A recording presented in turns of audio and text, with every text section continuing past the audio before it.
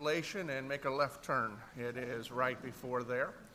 This is the last of our actual postcards. The series that we sort of worked through this summer is, we call it Postcards from God.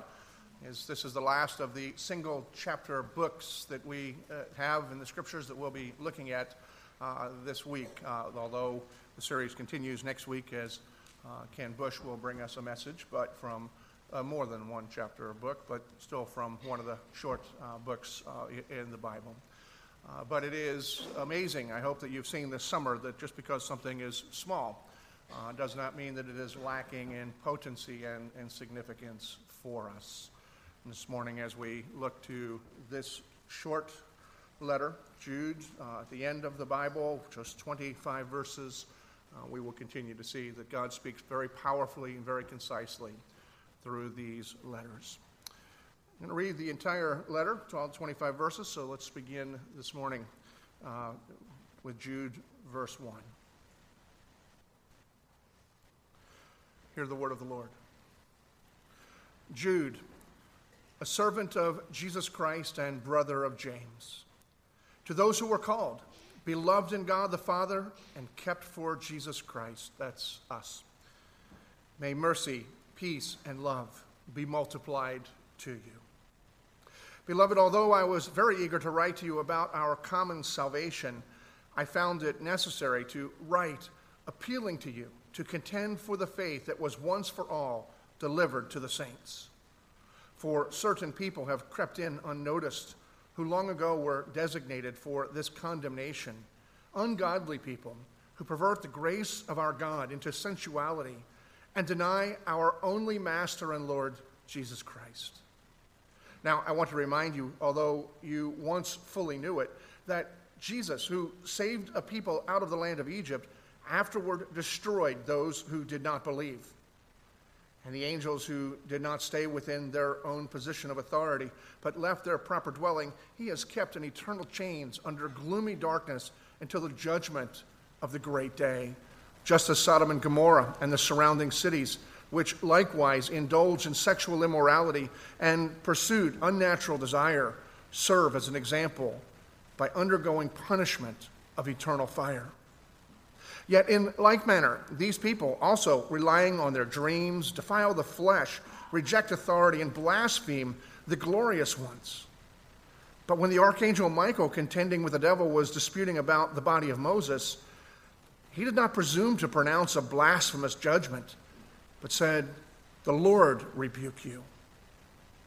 For these people blaspheme all that they do not understand, and they are destroyed by all that they, like unreasoning animals, understand instinctively. Woe to them, for they walk in the way of Cain and abandon themselves for the sake of gain to Balaam's error and perished in Korah's rebellion. These are hidden reefs at your love feasts as they feast with you without fear. Shepherds feeding themselves, waterless clouds swept along by winds, fruitless trees in late autumn, twice dead, uprooted, wild waves of the sea casting up the foam of their own shame, wandering stars for whom the gloom of utter darkness has been reserved forever. It was also about these that Enoch, the seventh from Adam, prophesied, saying, "Behold, the Lord comes with 10,000 of his holy ones to execute judgment on all and convict all the ungodly of all their deeds of ungodliness that they have committed in such an ungodly way, and all of the harsh things that ungodly sinners have spoken against him." These are grumblers, malcontents, following their own sinful desires. They are loud-mouthed boasters, showing favoritism to gain advantage. But you must remember, beloved, the predictions of the apostles of our Lord Jesus Christ. They said to you, in the last time there will be scoffers, following their own ungodly passions.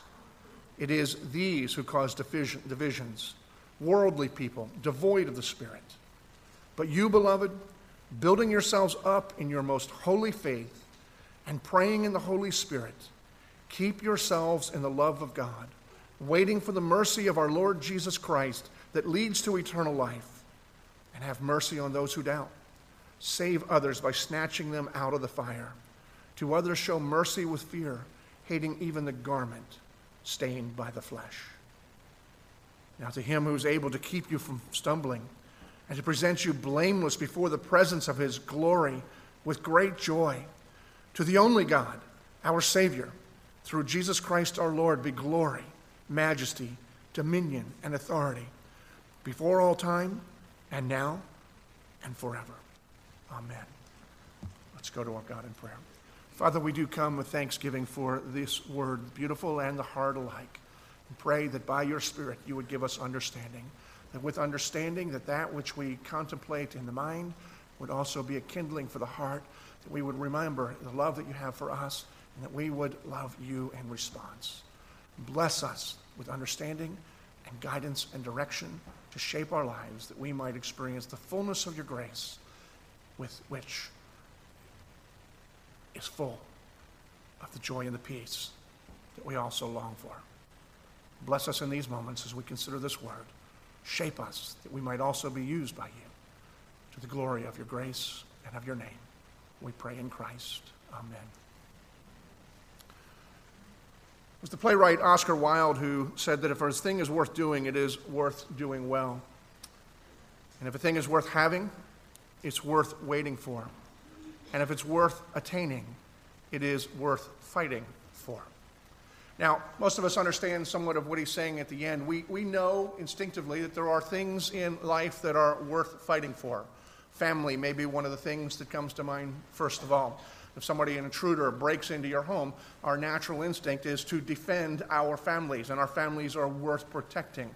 Whether it's from a physical threat or something that would divide the family, family is something worth fighting for, to keep intact and to value. Freedom is another thing.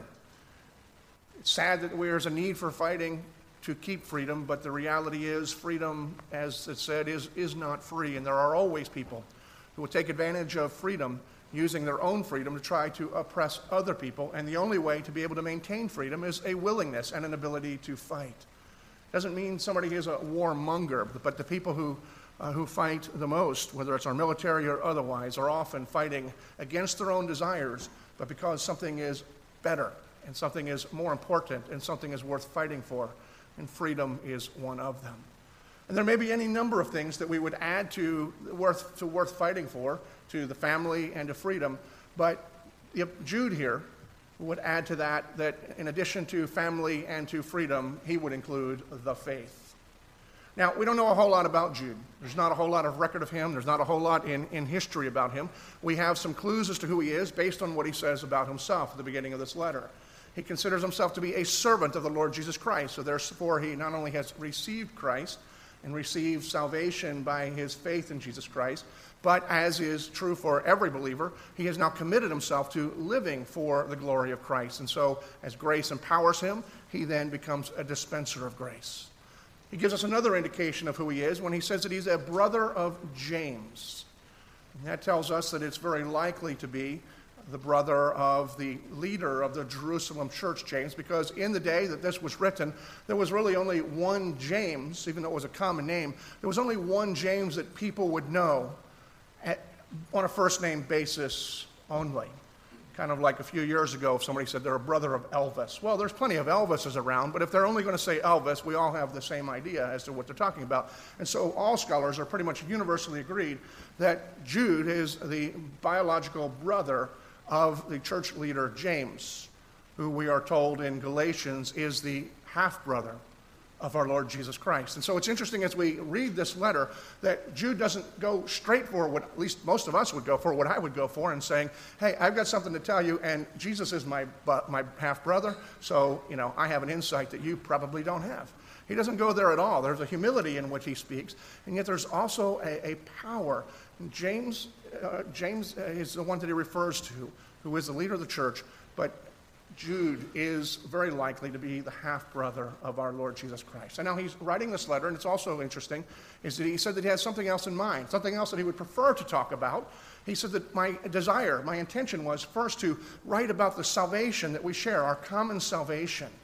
And that would have been a fascinating thing to read, and we have no record of Jude ever writing anything else, and so we are left wondering what it is that he would say an insight that we may not have at this point, but God in his wisdom has determined that at least we are not in need of at this point.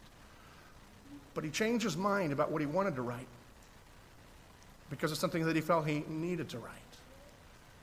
As much as he wanted to talk about the glory and the joy of the salvation that all who are in Christ share, he felt that it was more necessary that he would write a warning to the believers in Jesus Christ.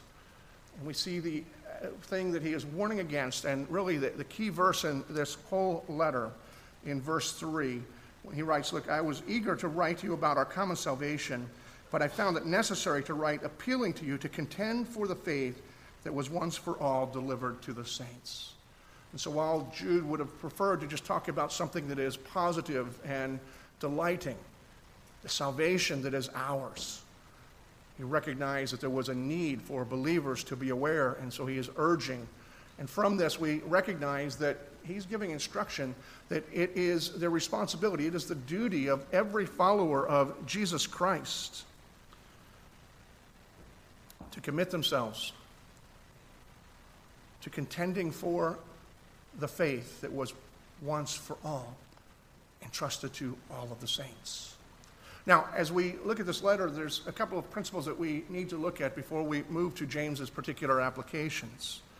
And the first one is this, is that we must come to the understanding that James is declaring that there is a faith that is worth contending for. The words that James, I keep saying James, Jude. James probably agreed with him anyway, so I mean Jude, I don't know. So anyway, the brain fog here. But Jude refers to it as the faith that was once for all delivered to the saints. He's talking about a faith that was not a philosophy that was developed by the understanding of men.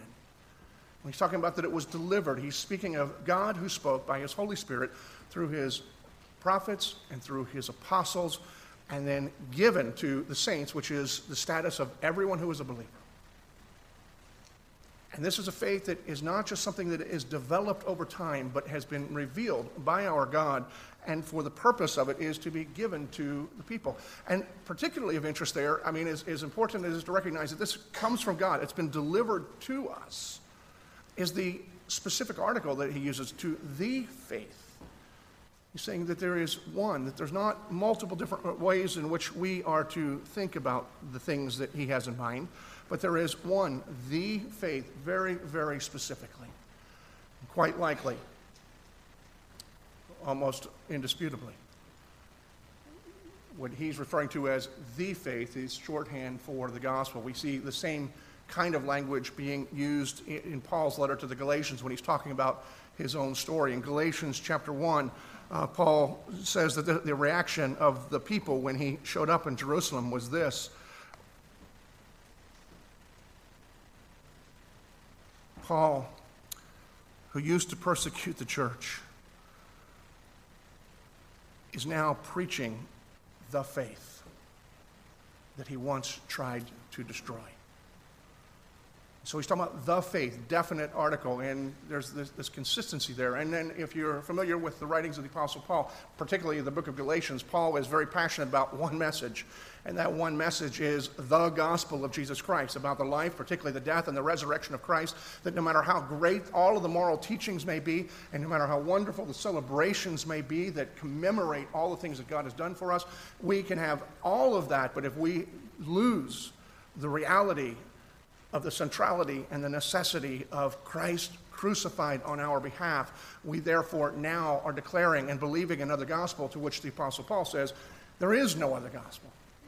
He's quite passionate about what he's saying, and Jude seems to share that kind of passion, and he's recognizing that there are threats to this faith.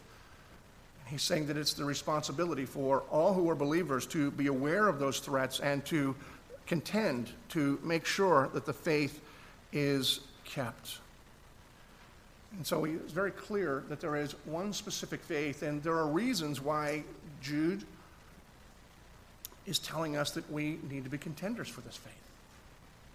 Listen to what John Piper has to say, because I think he's captured much of the heart of what Jude has in mind here.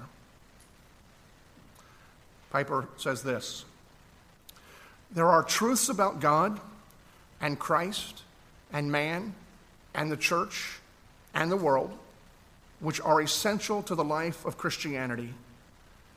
If they are lost or distorted, the result will not be merely wrong ideas, but misplaced trust. The inner life of faith is not independent from the doctrinal statements of faith, and when doctrine goes bad, so do hearts. So Jude is speaking to us because there is so much that is encapsulated. If our hope is in the faith, in the gospel must be maintained. We must understand what that gospel is. It doesn't have room for message creep, adding or taking things out. Because just like any medicine that you might take, the more you dilute it or the more you add to it, it changes all of the effects. And we are saved by the reality that this faith points us to. Now, it's important that we recognize that Jude is not contending simply for a list of bullet points of biblical facts. And Jude is very well aware, as is the Apostle Paul, that it is not those things that save us, but it is a person, that we are saved by the person of Jesus Christ, who was God's gift to us, and he sent to us in order to bear upon himself our misery and our punishment in order that we might be set free. In that sense, Christ was contending for the faith. It's the person of Jesus Christ who saves us. And yet the only way that we recognize what Jesus has done is because we understand through propositions that these are the truths. This is the story. This is what he has accomplished.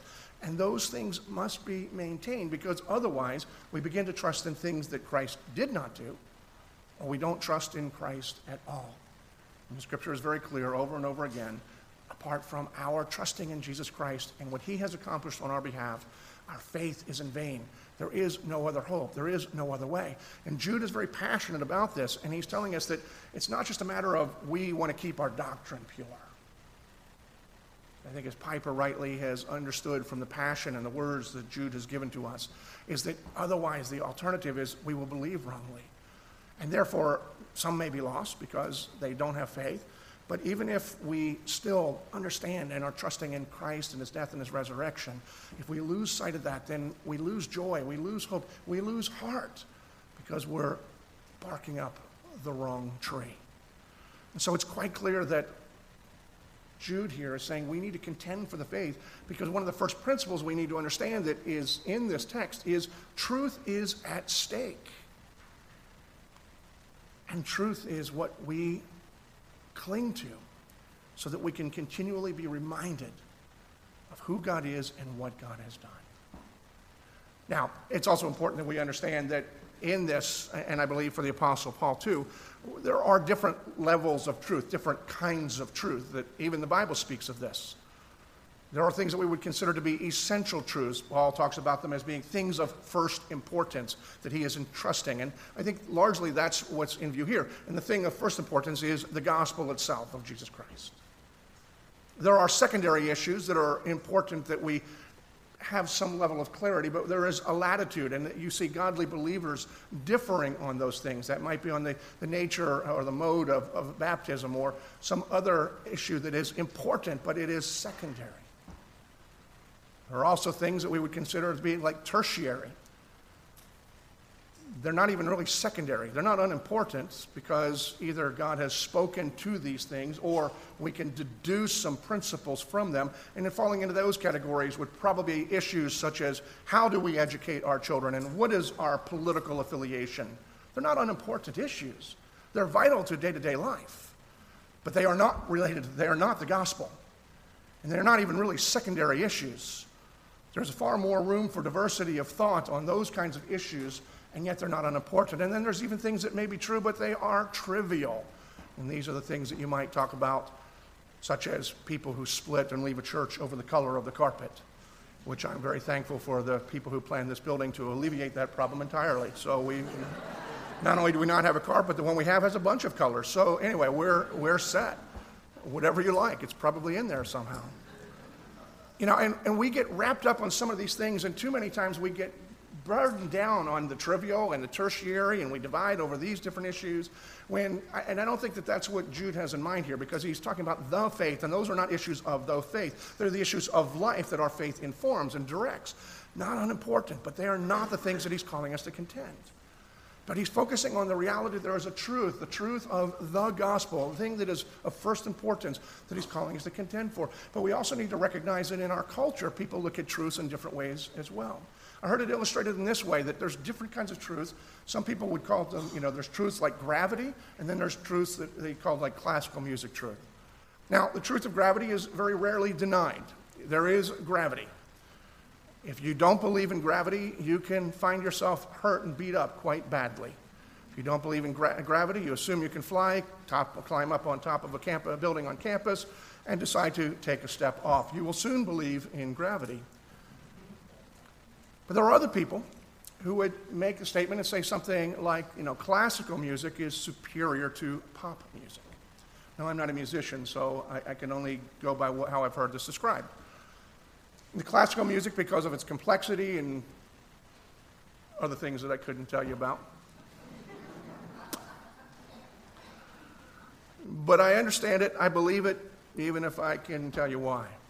And most people, other than probably somebody who makes their living through pop music, would probably agree, but in culture we say, okay, that may be true, but who cares? Just because it's superior doesn't mean that so-and-so is going to listen to it. And so they refer to that truth as something that really falls in the category of personal preference. And the reality is we need to recognize that in this culture, in this world, we have this tendency to put the issues of faith and relegate that into the truth but personal preference truth. And what Jude is telling us here is there are some truths, particularly the gospel, that are essential. But they are so essential that they are worthy to be contended for. In fact, they are necessary that we contend for them, not only for the sake of the glory of God, but for our own heart and our own joy and our own peace. And so Jude very definitely is laying down a principle here that we need to embrace, or at least to consider and to wrestle through in determining our relationship with God. Is there a truth? And Jude and throughout Scripture are saying there is a truth, and that truth has been handed from God, entrusted to us through God's servants to be preserved, not simply as a memorial and a monument, because it is the fuel for our faith and for our lives. Jude says something else here that is important for us to recognize as well, because I think, frankly, if you're part of this church or any PCA church, or if you sought us out, if you're vacationing because we're a PCA church, we're probably pretty much in agreement on that first principle, though it needs to be reaffirmed over and over again. The second thing I recognize here that Jude is reminding us of is that this is a faith that we need to contend for. Not only because of the benefits for us, but because it is constantly being challenged in one way or another. Jude elaborates in verse 4. He tells us here's the reason that people need to contend for the faith. For certain people have crept in unnoticed, who long ago were designated for condemnation, ungodly people who pervert the grace of our God into sensuality and deny our only Master and Lord Jesus Christ. And so what he's telling us is that the faith is constantly under attack, constantly threatened, not from the outside, but even more from the inside. And all of history would bear that out. The greatest threats to the church do not come from the outside, even persecution, which exists and is tragic for many of the believers around the world. And we stand against that because of the sacrifices, including lives and broken families, that they are experiencing because of oppression and persecution. But historically, many of the times when the church has experienced the most persecution, rather than crushing the church, it has become a fertilizer for the church to blossom. And so there's that old statement that has said that the blood of the martyrs becomes the seed of the church. And while that is a very real problem, far more sinister is what Jude is describing when people come into the church, or maybe they've been in the church for some time. And what they teach sometimes is very subtly different than the truth that was once for all entrusted to us. And sometimes it becomes drastically, usually over a period of time, when they've gained followers, gained a level of trust, and sometimes there is a drastic change. I was saddened this week to find out that an old friend of mine who planted a dynamic church in San Francisco, was a PCA church, left our denomination over what would probably be a secondary or a tertiary issue, at least that was the claim. And then the slippery slope has come so far that he went on the record this week, and because it's a prominent and a large church in San Francisco, it's gained a lot of national traction, denying the necessity of Christ Jesus dying for our sins. If you'd have known this guy 25 years ago, if you'd have known this guy 10 years ago, you would have never believed it. And yet he went proclaiming the gospel. The church was built up in a very broken community. And then there was some subtle changes that kind of made everybody uncomfortable.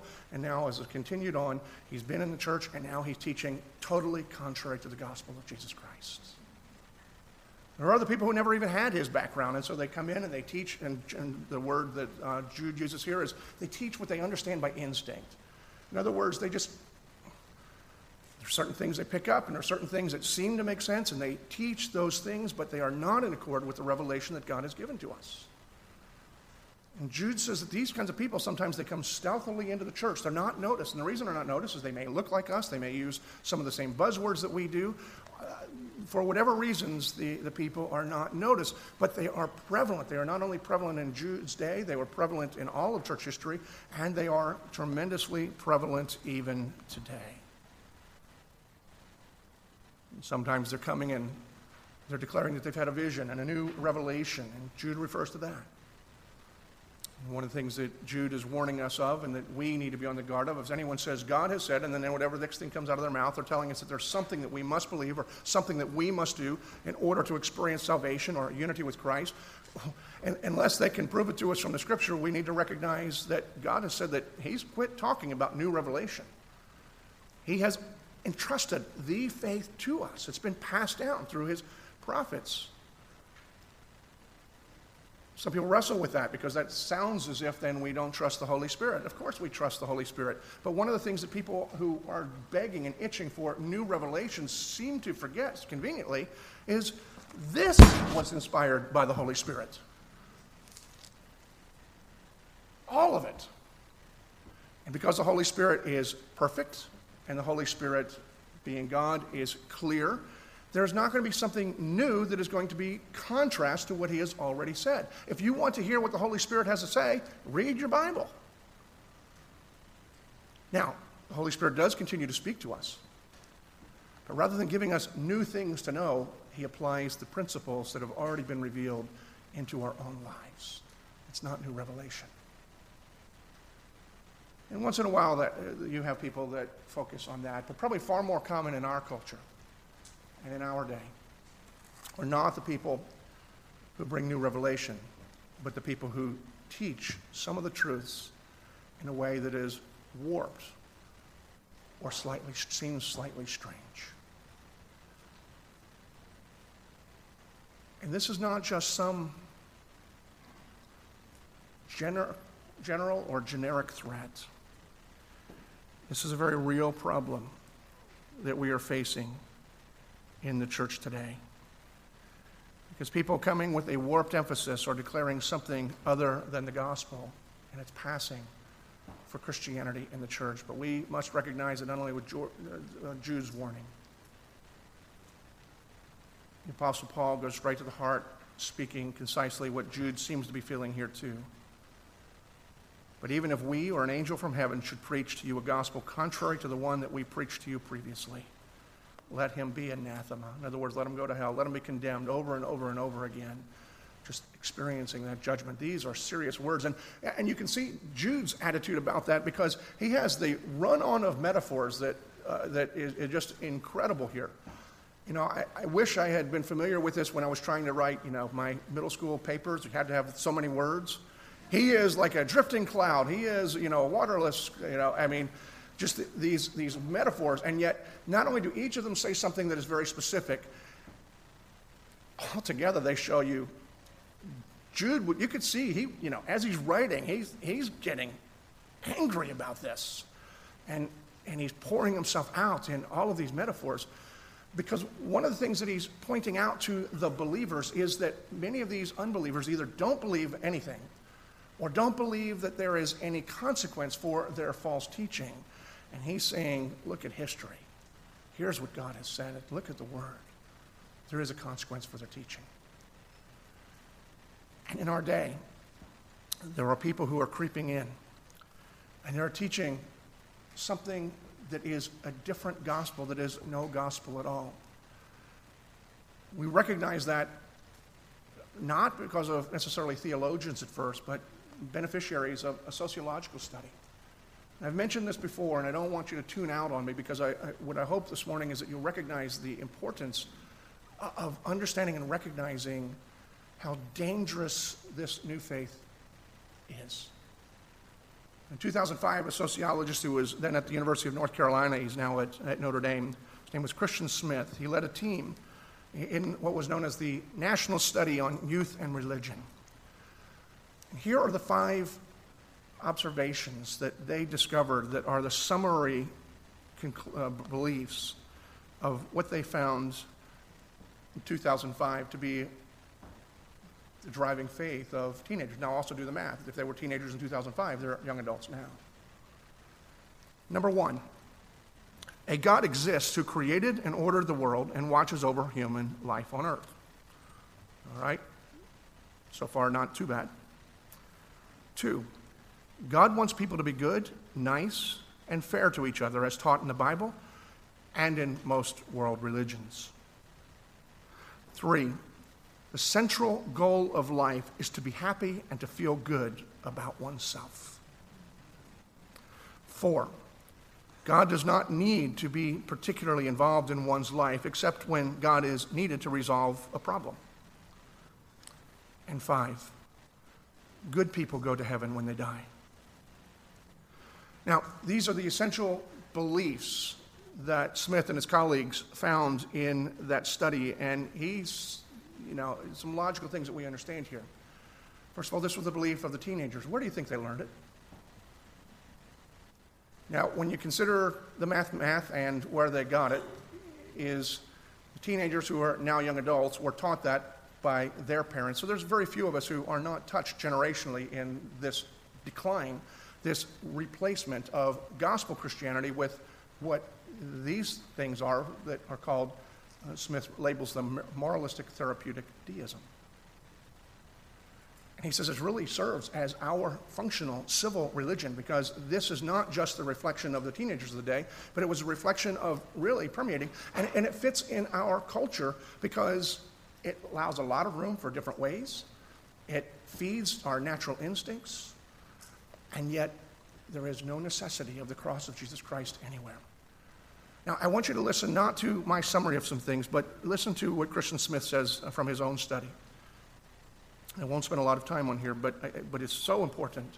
And I know that I use this phrase so often that it can just go right over your head. Not only that, but, other than me and a few other weird people in here who read sociology in the first place. So, but understand, it's not just a problem. This is practical. Smith says this: moralistic therapeutic deism is about inculcating a moralistic approach to life. It is teaching that central to a good and happy life is being a good and moral person, nice, kind, responsible, at work in your own self-improvement, taking care of one's health, and doing one's best to be successful. Regardless of age, these individuals believe that religion should be centered in being nice, a posture that many believe is directly violated by assertions of strong theological convictions. In other words, in this religion, to actually hold firmly to what God has revealed is antithetical to what they believe life is about. Moralistic therapeutic deism is also about providing therapeutic benefits to its adherents. This is not a religion of repentance of sin, of keeping the Sabbath, of living as a servant of a sovereign deity, of steadfastly saying one's prayers, suffering, of basking in God's love and grace, expending oneself in gratitude for the cause of social justice. It's not about grace. It's not about God's love. It's not about God at all. It's about God exists to serve me. Moralistic therapeutic deism presents a unique understanding of God, one who exists, created the world, and defines our general moral order, but not one who is particularly personally involved in our affairs, especially affairs in which one would prefer not to have God involved. Most of the time, the God of this faith keeps a very safe distance. If you read and seen people professing faith in Christ and yet also embracing views that are just totally antithetical to what historic Christianity is understood, and you wonder how can people do this, it's because this has crept into their worldview. This is like a virus, this is like a leech that has attached itself to Christianity, and it is shaping their understanding, and so they will borrow certain truths from the Christian faith, but not ones that are the essential parts of the Christian faith. And so therefore, God doesn't butt himself in, doesn't have any opinions about anything unless you want him to, and then I become the arbiter when I want to hear what God has to say. Now, any of us who struggle with the reality of our own sin, we recognize the problem with that. When I am in sin, I really don't care what God wants to say, so I don't ask him for his opinion. It's only after I experience the consequences, after I'm broken, or in gracious times when God just brings a renewal and without particular pain, nevertheless experiencing the shame. And yet this is what's being proclaimed, according to Smith, in many of our churches. And finally, moralistic therapeutic deism, again, this is not my summary, these are from Smith's study, is colonizing Christianity itself as the new civil religion. It seduces converts who never have to leave their congregations or even their Christian identification as they embrace this new faith and all its undermining dimensions. I don't know where Christian Smith is from a faith standpoint, but what he did as a sociologist, he took what people were saying, people that were in church, and declaring that. And his identification is that what is passing for Christianity, what is being proclaimed, is mere moralism and taking Christ out of the essential nature of it. And it's affecting us. This is not philosophy. This is not possibility. This is the reality. And Jude's word to us is not only that we have a responsibility, there's a faith that is worth contending for, but we have a need to contend for it, not only for the preservation of the faith, but for the hope of our hearts and for our lives in this culture. We wonder why teenagers are leaving the church. Although studies are indicating they're leaving the churches that are not focused on the gospel of Christ. And they're staying in the ones that are. There is a real need for us to contend for the faith. Now, the word contend, and I'm going to wrap up with this. I know people are, for some it can make us a little bit anxious. Some get anxious and get ready to go because they're ready for a fight. Most of us don't like to be in a fight unless we absolutely have to be. And one of the things that we need to note from what Jude here is he's not saying anything about going and attacking other people.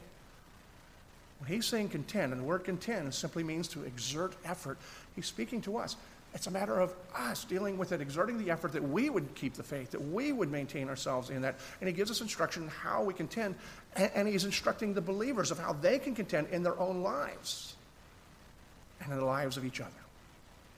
And he gives us 4 principles that I'm just going to point out. I'm not going to elaborate a whole lot on, but as we look at the rest of the letter, Jude tells us this. First thing that we need to be aware of, we see it in verses 17 and 18, is that we need to be well grounded in God's word and in his means of grace, verses 17 and 18.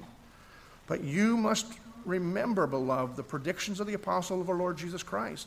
They said to you, in the last times there will be scoffers following in ungodly passions. Now we can get caught up in the whole last times, and that is a broader category than some people make it out to be. But remember, Jude was writing that as if it was last times then, and it was because it was this side of the cross. So whether Jesus is going to come back tomorrow, whether Jesus is going to come back in 10,000 years, Jesus is coming back when Jesus feels like coming back. But in the meantime, there will always be these challenges to our faith, and the first thing he's saying is we must be well rooted in what God has already said, both about the culture and the truth that we are contending for. Second, we see in verse 19, he's instructing us to be diligent in building ourselves up in the faith. In verse 19, it is those people who cause division, Well, actually, I had the wrong verse there. So anyway, verse 20. But you, beloved, building yourself up in the most holy faith and praying in the Spirit, keep yourselves in the love of God, waiting for mercy from our Lord Jesus Christ that leads to life. In other words, that we are diligent in keeping ourselves in the faith. Now, it says keeping yourself in the love of God, and that could sound a little odd, as if there's something that we do to make God love us. That's not the language, and that's not the implication here. The love of God already exists. The question is whether we are experiencing the love of God. And the way we're experiencing it is through the communication that we have, through our time in prayer, through our time of worship, through our time in the Word, in the issues called the means of grace. We are in the love of God, and we are experiencing it as God has promised in those things. Third thing we see in verses 20 to 23, we're not lone wolves, and so we need to keep an eye on one another. Verse 22. Have mercy on those who doubt. Save others by snatching them out of the fire. And to others show mercy with fear, hating even the garment stained by the flesh. In no way is Jude suggesting that the people who doubt, people who struggle, people who may even be wandering are not believers in Jesus Christ. But he's saying we have a responsibility to one another, that we keep ourselves in the faith and we keep an eye out for one another, encouraging one another so that we would all remember the truth of what God has done in the person of Jesus Christ. And I will simply say in verse 24 and 25, God's instructing us to keep looking up. Because he does finally get around to what he really wanted to do in the first place. He begins to talk about something about our salvation in this glorious doxology.